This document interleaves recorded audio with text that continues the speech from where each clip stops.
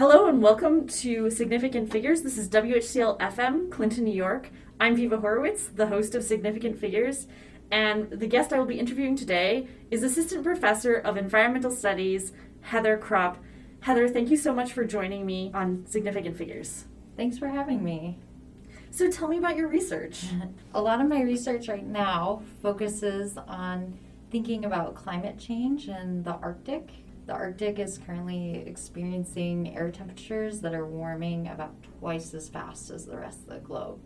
And with that, we see trees and tall shrubs, all this vegetation that we normally don't think about when we think about like cold Arctic tundra, are starting to grow up there and kind of increase in abundance. And so a lot of my research thinks about how plants kind of change their environment. They change the way water's moving across the surface of the earth. They change things like the temperature. And so my research focuses on how things like increasing vegetation in the Arctic can influence further change there. What got me into that is I study ecohydrology, so that's the connection between living organisms and the water and energy cycle. And I also study things like how plants function. Wow, how do you take your data? Do you go to the Arctic? Yes, so I've been doing some research in Alaska and Siberia. And actually part of this process of thinking about how plants alter the environment involves a lot of data collection. We have to kind of account for all of these like climate and meteorological conditions. We also have to think about what's on the land surface and what's going on with the vegetation itself. And that can change over very small timescales, even like seconds or minutes. So we often have to collect a lot of data. So I go out and I set up things like sensors and take measurements in Arctic ecosystems, particularly in high Arctic boreal forests in Siberia and tundra boreal interfaces in Alaska. But I also compile a lot of people's data because there's been field researchers that have been doing studies kind of all over the Arctic, and they can say something about kind of a very small area, but it's often really difficult to kind of understand how that compares to other places in the Arctic. So I do a lot of data science as a part of my research, and it helps me answer these questions that we really wouldn't be able to answer without a large volume of data and kind of the statistical analysis or algorithms to help analyze that data. I think that's so interesting because you're working on something that I think a lot of people are curious about, how the planet is changing in the midst of the climate crisis. But also, you're using this technique of big data, which I find fascinating. Which came first? Did you originally start with environmental studies and then realize, oh, I need to learn more about big data?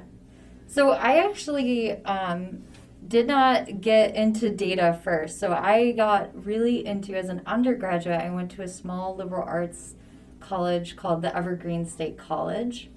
And it involved kind of a lot of experiential learning and field trips. And so as an undergraduate, I fell in love with like botany and natural history. Perfect. I was doing things like internships where it's like looking at the tiny hairs on like species of dandelion to see like whether or not they're different species. As I started doing more data collection, I really started to like statistics. And so my senior year of undergraduate, I really decided to start taking more kind of statistics and math courses. And I decided that I wanted to go to graduate school and learn a particular type of statistical modeling called Bayesian modeling. And so that's kind of what really got me into data science, was realizing that in order to actually understand like the processes of how the environment works, we often need large volumes of data, and we need more sophisticated methods to analyze that data. And that was really the questions that were driving me, of not just making observations, but kind of asking these questions about how our world worked. Oh, that's fascinating. I think I could go on and on about my curiosity about Bayesian modeling, and I think it would make this episode really technical and less of general interest. So I'm gonna repress that really technical desire of myself and return to the plants of Siberia and Alaska. I imagine that over the course of your career, if the Arctic and Antarctic are changing so rapidly, you've seen this change.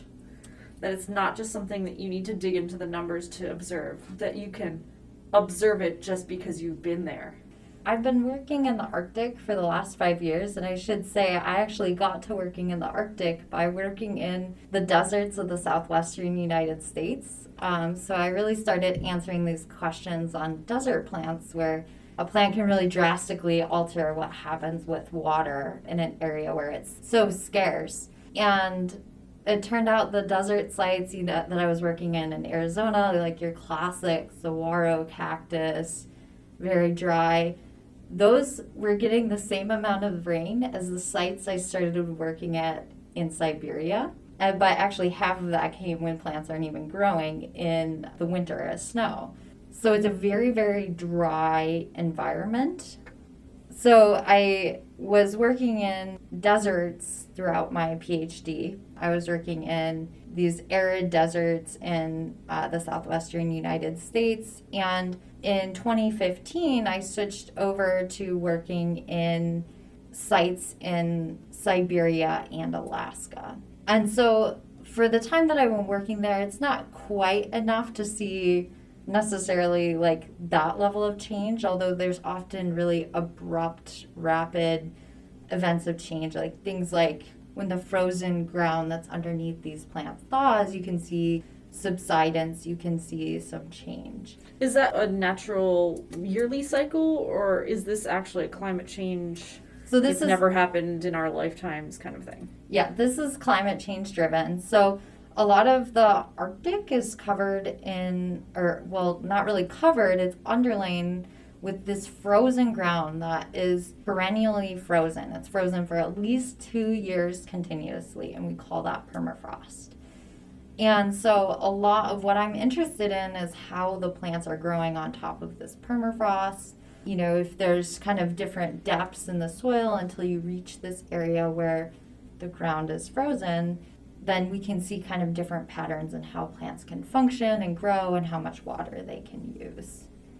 I've heard that because the permafrost has been frozen for so long, the soil isn't as rich as other parts of the planet that have had plants growing more thickly over millennia or even longer.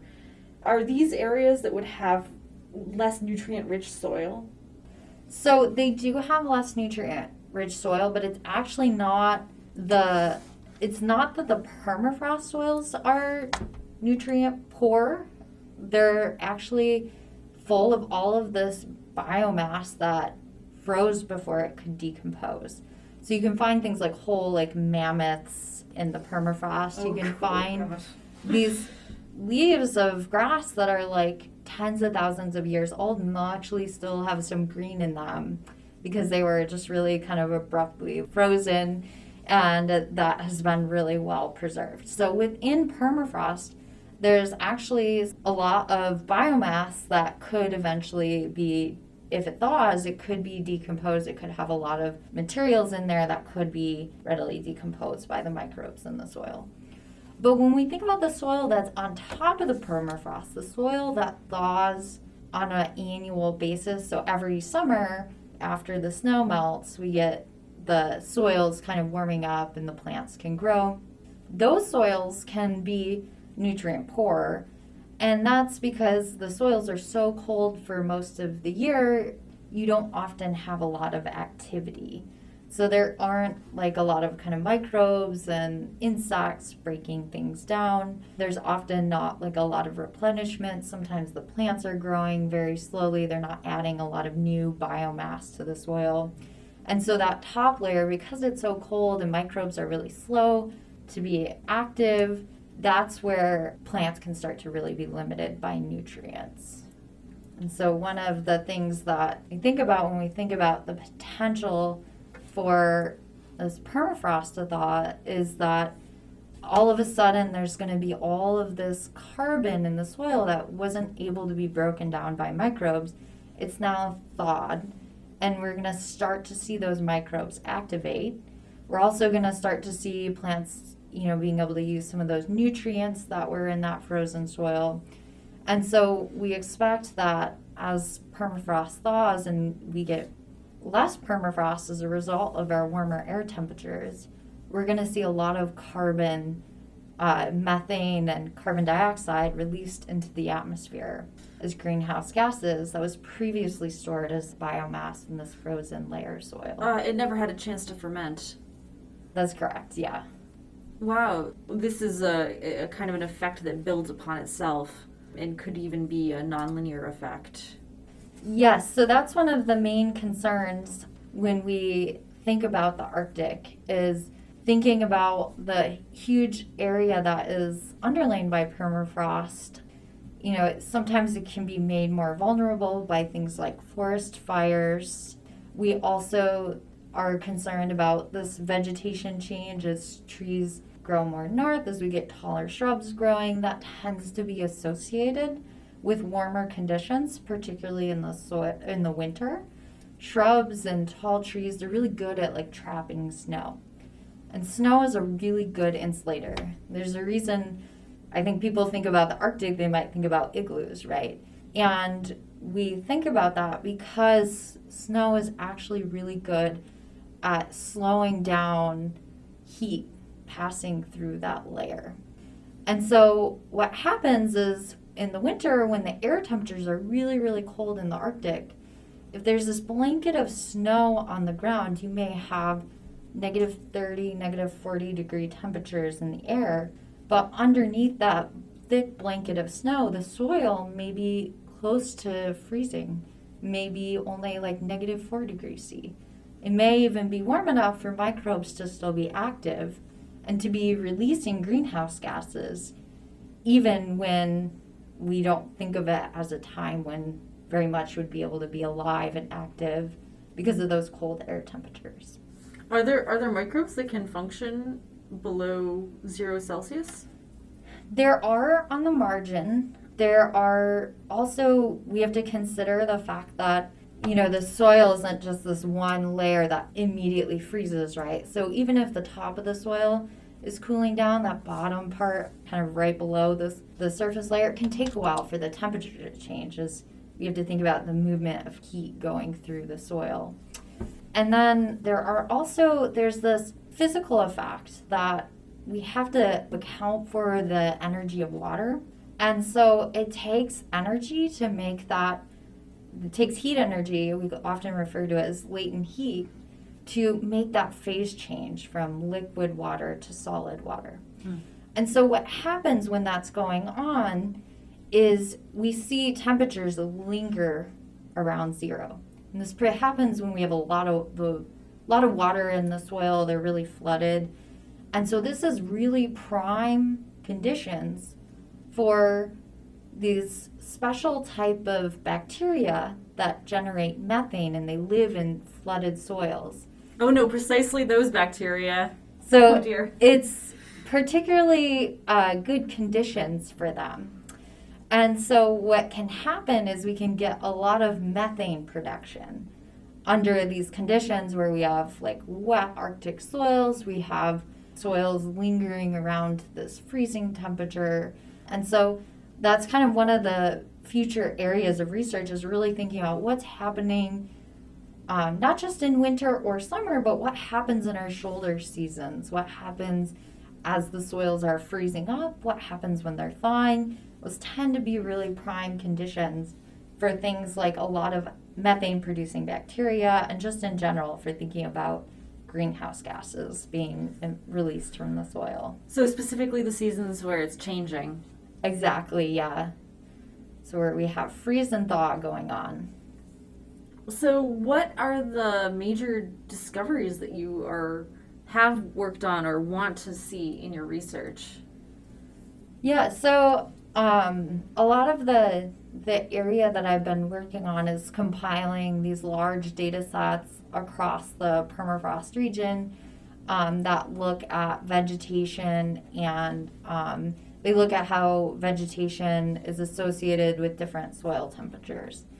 And so in that research, one thing that I found was that it really seems like how vegetation changes what happens with snow, what happens with the conditions in winter, is really critical for thinking about the impacts of vegetation on permafrost and soil conditions. And so that was kind of a massive effort to compile all of this data, to work with data collected from, I think it was something like 235 sites across the Arctic. You must be contacting so many people. Yeah. Are they just putting their data online, or do you have to ask for it? So I put out a call. This was work that was conducted through network that supports a lot of these types of data synthesis called the Permafrost Carbon Network. And so as a part of that, the synthesis that was outlined, I took the lead on that, and we put out a call for data, and so we just collected anyone's data, who's willing to contribute. So certainly organizing with a lot of people, working with a lot of people to get this together. And it's really kind of inspired me to think a lot more about what's happening with plants in the non-growing season and this interaction between plants and snow. Is the data comparable that different people take in different locations? There was some data that could not be included that was not comparable. So the data set that I just described with 235 observations, that was almost all comparable, but even then, we actually, in the analysis, I ended up having to, by the time I looked at things like, was there complete years of observations that match up with timing around thinking about snow and winter, and, did everyone take observations at a height that was tall enough to be considered air temperature? Once I got through those kind of basic considerations, the actual number of sites that made it into the study were 111 sites. I think it's somewhere around 111, 115 or something like that. So it was over half the sites that really could not even meet some basic comparisons. But at least that data set was all the type of observations, the frequency of observations, where you could at least kind of compare sensors. So that was kind of the bare minimum, that you need to at least kind of collect the same frequency and kind of type of data with similar types of sensors. So is the air temperature the main measurement that you're looking for from these 235 sites or 111 sites? So both air temperature and soil temperature. The challenge of any time we're thinking about something with the soil is that, especially things like temperature, it's going to be so tightly coupled to the meteorological conditions, especially the air temperature, that we have to account for that if we're looking over large regions where there's just, big climatic differences between things like northern Alaska and central Siberia. I'm sure. What can you glean from these temperature data and how that would affect the plants that you're studying? So I do these big observations, and I also think a lot about how plants use water and kind of what that means for how well they grow, but also how they affect the water cycle. And so when we think about soil temperatures, they're not just useful for things like kind of thinking about the physical condition of the soil. They're also useful for thinking about how climate change might impact plant growth, what conditions, kind of the basic understanding of what conditions affect plant growth, how much water plants use. And so when we're thinking about things like soil temperature and plants in the Arctic, one main consideration with plants is that the kind of area, the depth that their roots can grow is really constrained by this permafrost. And so there's a lot of parts in the soil. They can't break through the icy parts. They can't break through the ice. When you grow small roots and you get ground freezing, you can get this ice where it just kind of shears the roots, or it kind of breaks up the roots if they're really small and they don't have a lot of structural kind of support. So those really like fine root hairs, plants basically have to regrow those when you have a lot of freeze thaw going on in the soil.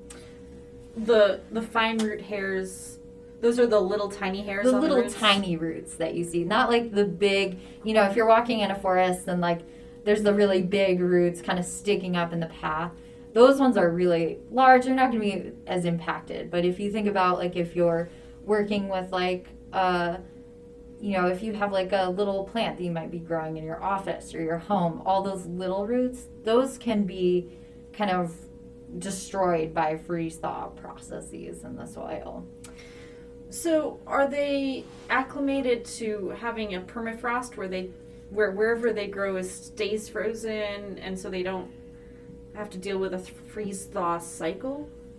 So it's mainly the bigger roots don't have as much trouble. It's just that there has to be this kind of like regrowth period for some fine, very fine roots. And then the other thing is just kind of thinking about where the water and nutrients are in the soil. So I also do work really kind of studying plants in a detailed way. So some of my work in Siberia was looking at how these long legacy effects of fire impact how plants like regrew, and also how the permafrost conditions kind of differed after two very different fires. So like a very high severity fire and a low severity fire. And so a lot of my research looking closely at how plants use water and how they were kind of functioning after regrowing for about 50. They were about 50 years old after about a 75-year-old fire that had occurred. And I found that a lot of these plants, a permafrost can be really shallow where I was working in Siberia. So it can be as shallow as like in the beginning of June when plants become active. It could be as shallow as like 15 centimeters. So you only had to go 15 centimeters into the ground before it was frozen in June. How big a plant would that be? These are trees. So trees grow very high. And this is one thing to keep in mind is that the Russian boreal forest in Arctic is very different from the North American and the Scandinavian boreal forest. So they're all a type of tree called larch trees. When we get into the northern parts of that boreal forest, it's all just larch, and usually one species kind of grows within a region. And the trees are above the Arctic Circle. Their tree line can be, only like about 100 kilometers from the Arctic Ocean. So trees grow very, very, like at very high latitudes, very far north in Siberia, when we don't normally think about that happening in our boreal forests in North America. We have this kind of very different ecosystem. And these trees are very, very slow growing. So some of the trees that at one site where they were particularly slow growing, these 50-year-old trees would only be about, maybe 3 to 5 centimeters in diameter. Oh, they would look like saplings. They're just little sticks with some needles on them, basically. They grow tall. They're not super tall, but they're definitely like at least, probably 15 feet tall. 15 feet tall, 15 centimeters of roots. And so that's at the beginning of June, and then we get, as the summer is warming up, we see in those environments sometimes by the end of the summer we get to the deepest thaw we're going to see. And so in that case it was about 30 to 45 centimeters. And so that is where their roots are constrained. But really most of the roots occur within the top 10 centimeters of the soil.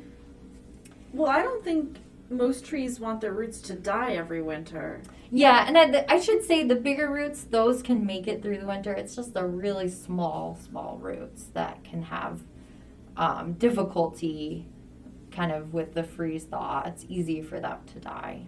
Yeah. They must grow their roots very widely to be able to support such height.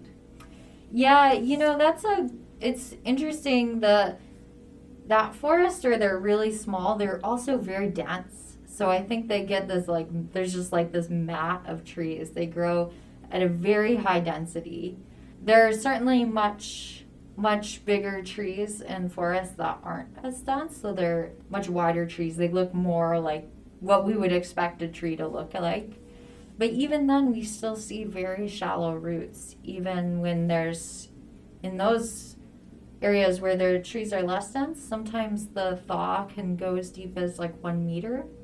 But we still don't see roots growing that far down necessarily. We see the occasional root, but still most of them are very shallow within the top 20 centimeters. Do the roots intertwine from tree to tree so that they're supporting each other? I'm not sure. So the challenge with a lot of measuring roots in remote locations is really hard to, without totally excavating and destroying the surface, it's really difficult to say what root a tree came, or what tree the root originated from, right? So you can kind of collect samples where you just measure how many roots are there, but it's difficult to say was it from this tree or this one. It's just kind of looking at the roots in bulk, as a bulk measurement. So you show up in Siberia with your shovel? Yeah. Well, actually, the soils are they're almost like a sponge. They're very full of, they're covered with moss. They're very full of organic material. So actually, when we sample roots, we don't use a shovel. We use a bread knife, and you cut sections out of the soil and you pick it up, and then you can have a square that you dig through and can kind of analyze more closely. So these are very different soils than what we're used to thinking about at lower latitudes, where it's just kind of this mineral soil, something you might expect to see in your landscaping or agriculture. You make it sound more alive even than what we have here. Yeah, there is a living part of the soil. The law of moss can be a huge, moss and lichen both can be a huge part of these high latitude ecosystems, particularly in those forests in Siberia. Whenever we get a lot of shading from trees, there's high densities of trees. Seems to be a lot of moss that really likes to grow in that environment. So sometimes when I'm studying roots, there'll actually be roots in the moss layer. So they're, it's not a lot, but it's almost like a part of the soil, even though it's moss. It's not really, what we think of when we think of soil. So my new vision of your data taking is that you show up in Siberia with your bread knife and you go and you cut out some circle or square of mossy soil, very spongy mossy soil. You pick it up, and then at some point later, maybe that day, maybe another day, you start crumbling through it and making notes about what you find. Close, yes. There's a lot of weighing and sorting that goes on in there, but that's right.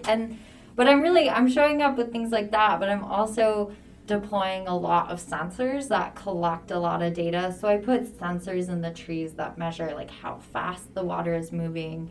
Put out sensors that measure the energy balance. It measures how heat's traveling through the soil, the temperature of the soil, the incoming solar radiation, and also that long wave, what's happening with long wave energy. So there's a lot of sensors that are just kind of collecting data for me when I show up to a site. And so that can be a huge part of that, is maintaining those and setting them up. You have this term long wave energy, and I think I'm sensing a physics concept here. Yes.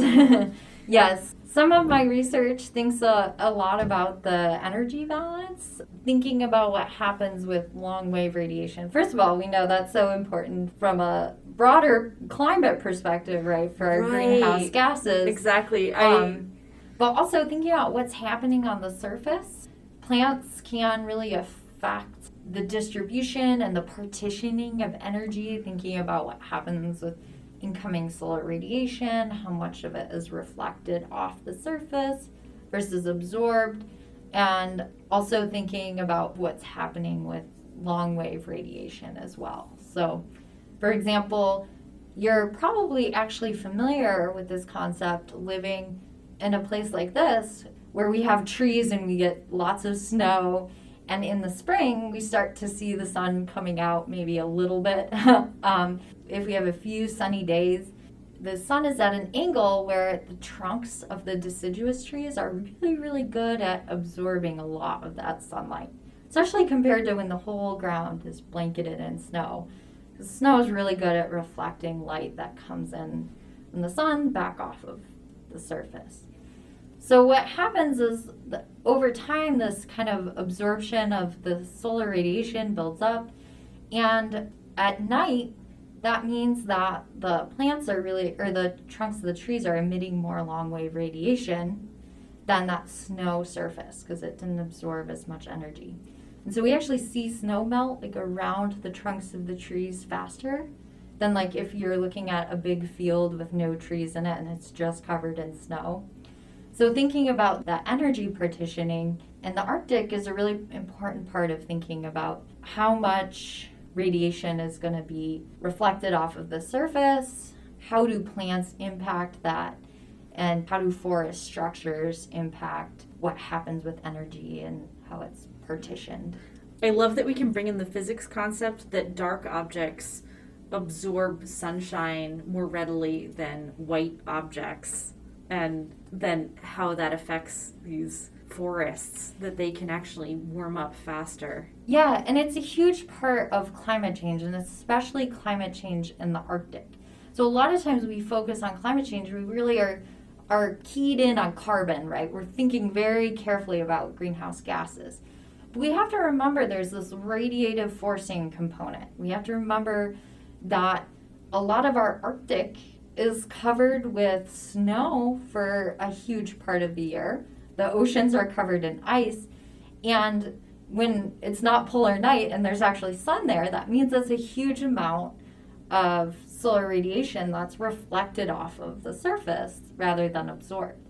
So thinking about these changes in snow cover, and then obviously in the Arctic, ice cover is a huge part as well. That all is a huge component to thinking about climate change, and regionally for the Arctic, but it also has major implications for thinking about our global climate system. So what you're saying is, if the snow all melts, then all that reflection off of the shiny white snow, that goes away, and this planet absorbs more heat. Exactly. And so we're seeing earlier snow melt in a lot of places in the Arctic, and so that's another piece of my interest in thinking about what happens when we have more tall vegetation. We have woody stems, we have tree trunks sticking up out of the snow, when once there might have been just tundra grasses that are entirely covered with snow. And so this is a big deal when you think about a lot of these areas traditionally have snow melt in June, maybe end of May. They're very long-lasting kind of winter snow cover seasons.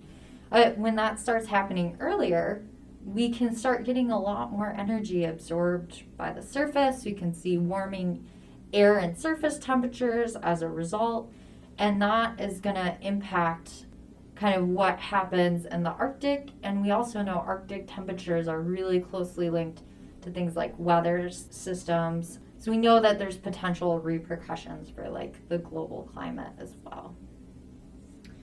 What about the plants? Are you seeing southern plants spreading northward and crowding out the northern plants? So this is really an area of a lot of active research, but there's been a lot of kind of great insights that have been coming out. And so what's happening is that some tree lines are moving northward. When we think of tree line, like where trees stop growing and we just get small tundra, it's not really a line. It's kind of like patches of trees, and then eventually they just stop growing. So that's filling in. They're kind of increasing in density. We know that these tall shrubs, like shrubs in the Arctic, are usually only like, there's a lot of shrubs in these grassland small shrub ecosystems that are maybe like 10, 20 centimeters tall. They're very short shrubs. But we're seeing tall shrubs advancing, whether that's, a meter shrub, but a meter and a half shrub. But we're also, sometimes these shrubs can be a little bit more like trees, like especially when they grow in really wet places or along floodplains. Those shrubs can even be like 2 meters tall. So they can, we're getting like this kind of advance that's both like kind of just existing shrubs that are there are growing taller, they're growing outward more, tree lines are kind of moving. So it's kind of a slow like creep of existing vegetations getting bigger, growing further. What about the water? You study how the water moves through the trees. You said it's like a desert. There's not much precipitation. Although it's hard to tell that maybe because like if you go there, all the snow is just sitting on the ground. So it looks like there's been plenty of precipitation. Exactly, yeah. So these are surprising to people, especially, people really don't think of these as dry ecosystems. It's the same amount of precipitation as a lot of the deserts in the southwestern United States, for example. But when you think about it, it's much cooler, so that kind of does help with, there's not quite as much evaporative demand. So when trees are transpiring or when there's like water sitting out on the surface, it's not going to quite evaporate as fast as it does in a really hot place. So even though there's less precipitation, it's not quite as dry as those really hot, dry places because there's not as much demand for liquid water to evaporate in the air, if that makes sense.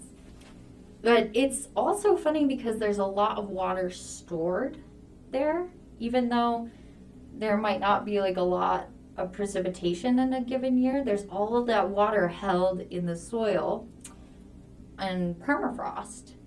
There's also kind of a lot of surface bodies of water. And so certainly when you see these ecosystems, you don't think of them as being water limited. But the plants themselves, if they're not growing in one of these really wet regions, like right along a river, those plants growing in what we call upland areas that aren't really connected to a body of water, that is a very dry situation for them. I'm not sure I was aware that there were rivers where there's permafrost. Yes.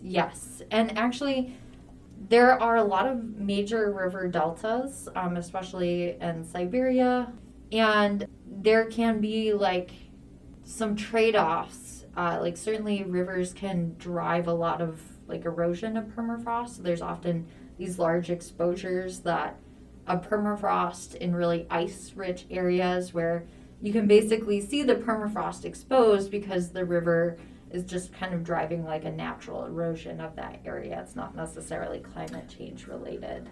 Okay, so the permafrost is the frozen layer of soil underneath the top layer of soil, but if the water runs over the top layer of soil, then it washes away all the parts that aren't frozen, and bam, there you are at the permafrost, the frozen layer.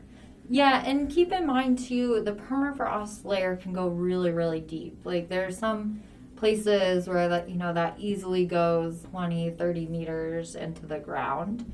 You mean the bottom of the permafrost? The bottom of the permafrost, yeah. So it can be a very thick, deep layer. So even if there's like a river on top, there may be like permafrost very deep down. That's and I'm not quite a hydrologist, geoscientist thinking about permafrost river interactions. But the thing to think about with permafrost is that often what happens is we have all this water sitting frozen in the soil, and water, when it's frozen, is much bigger than liquid water. So that's true. It expands. Exactly. So what happens when we have these soils thaw in some areas is the ground actually subsides because now there's this extra airspace in the soil. It was once taken out by frozen water, but now it's just liquid water. You mean like sinkholes?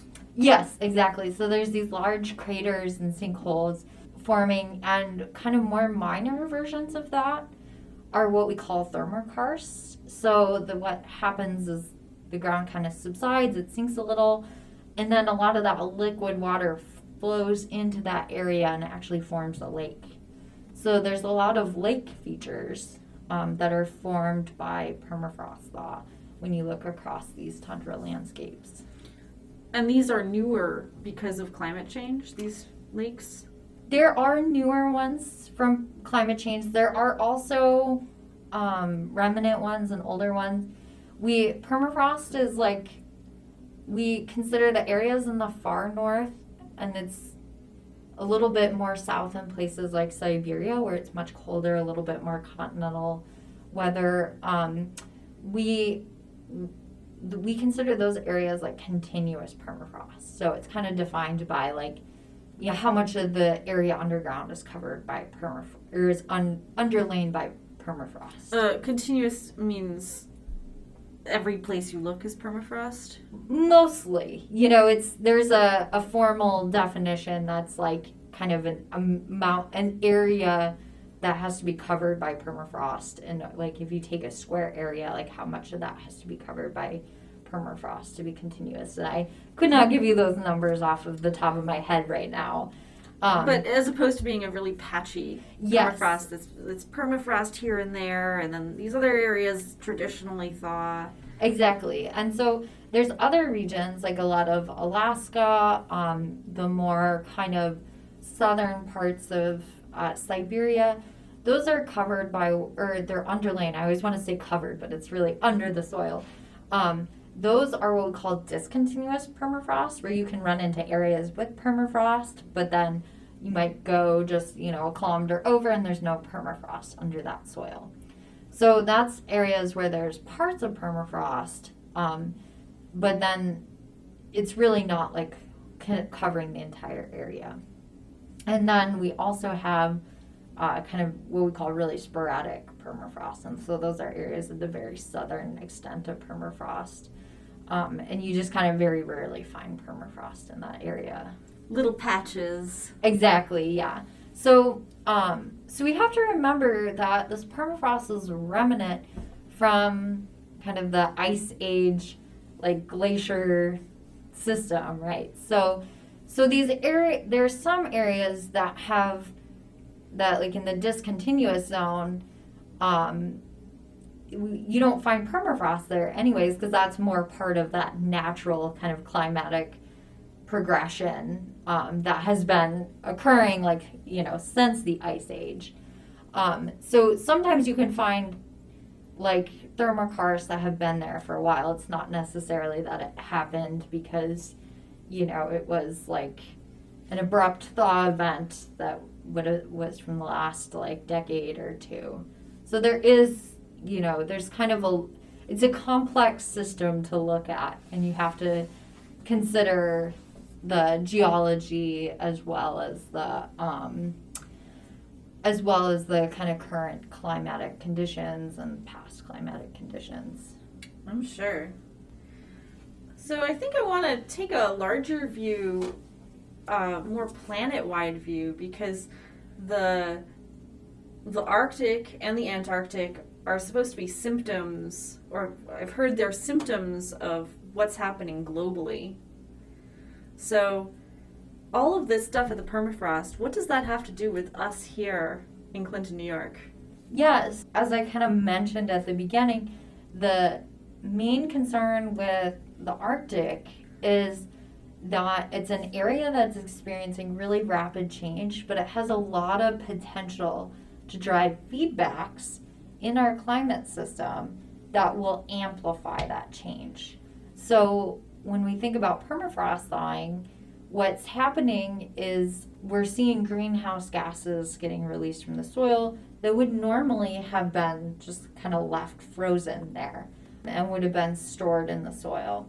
When we think about our decisions, the climate practices we've had, we really have to remember that we've put a lot of these processes in motion that are going to continue to play out as permafrost thaws over the next century. And we're going to have additional greenhouse gases entering our atmosphere that aren't from our own anthropogenic emissions directly, and aren't the ones we're thinking about measuring, but they're certainly the ones that have been, certainly that greenhouse gas released from permafrost, that was put in motion as a part of, our previous decisions and our greenhouse gas emissions over this last century.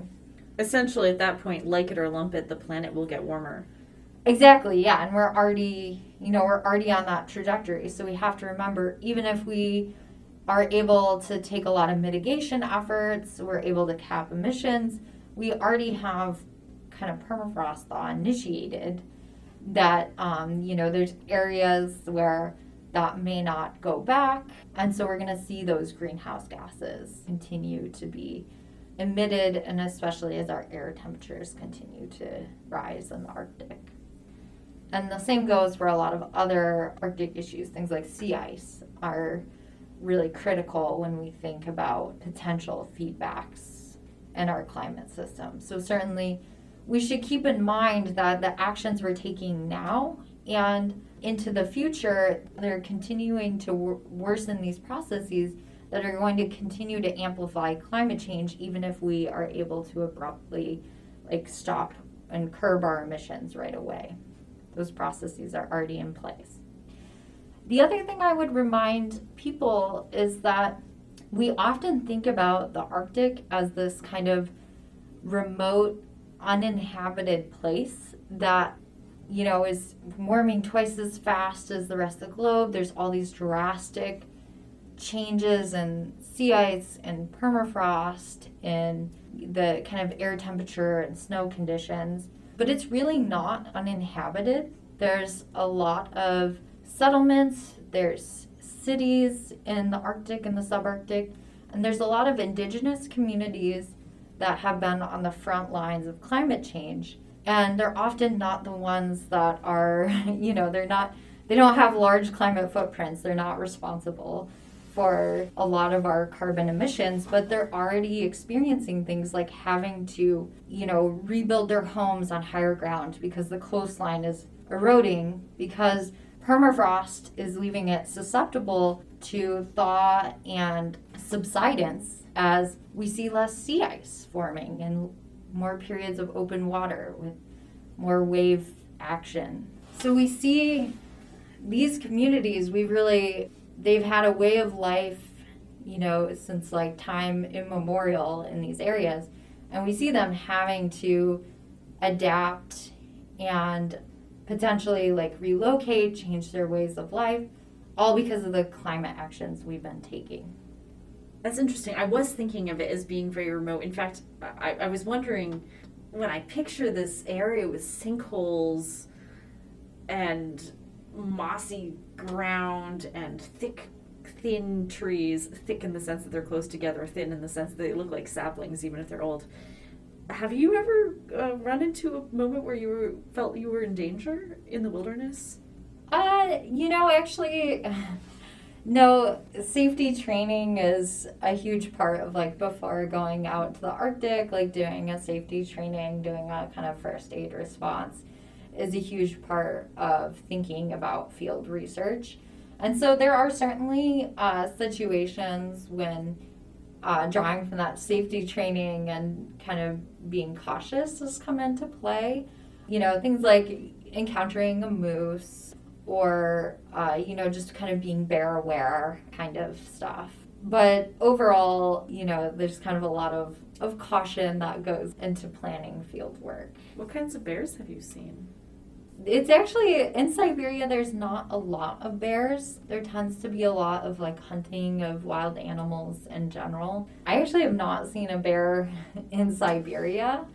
So that is, most of my bear experiences are all from the lower 48 states, which is very ironic when you think about doing field work in Alaska and Siberia.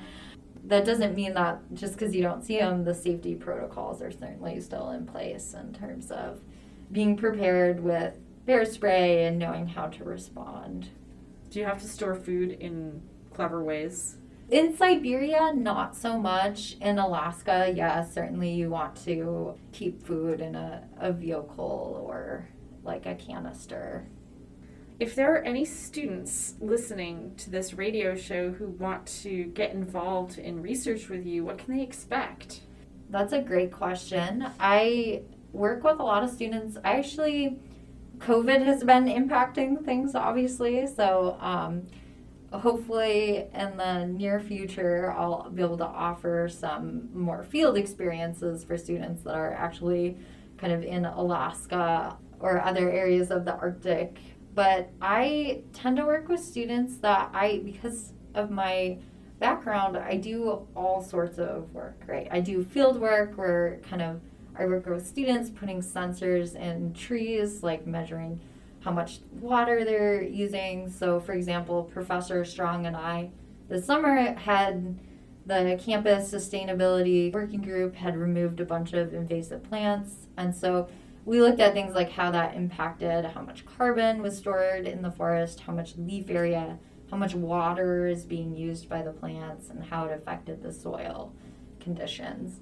I host projects like that, like both on campus and then also kind of thinking forward to planning some of those in the future in the Arctic. But I also work with a lot of spatial data sets. So I work with data collected from satellites. I actually collect some data with drones. And so I have students working on projects related to like making maps with drones and kind of learning how to collect data from drones.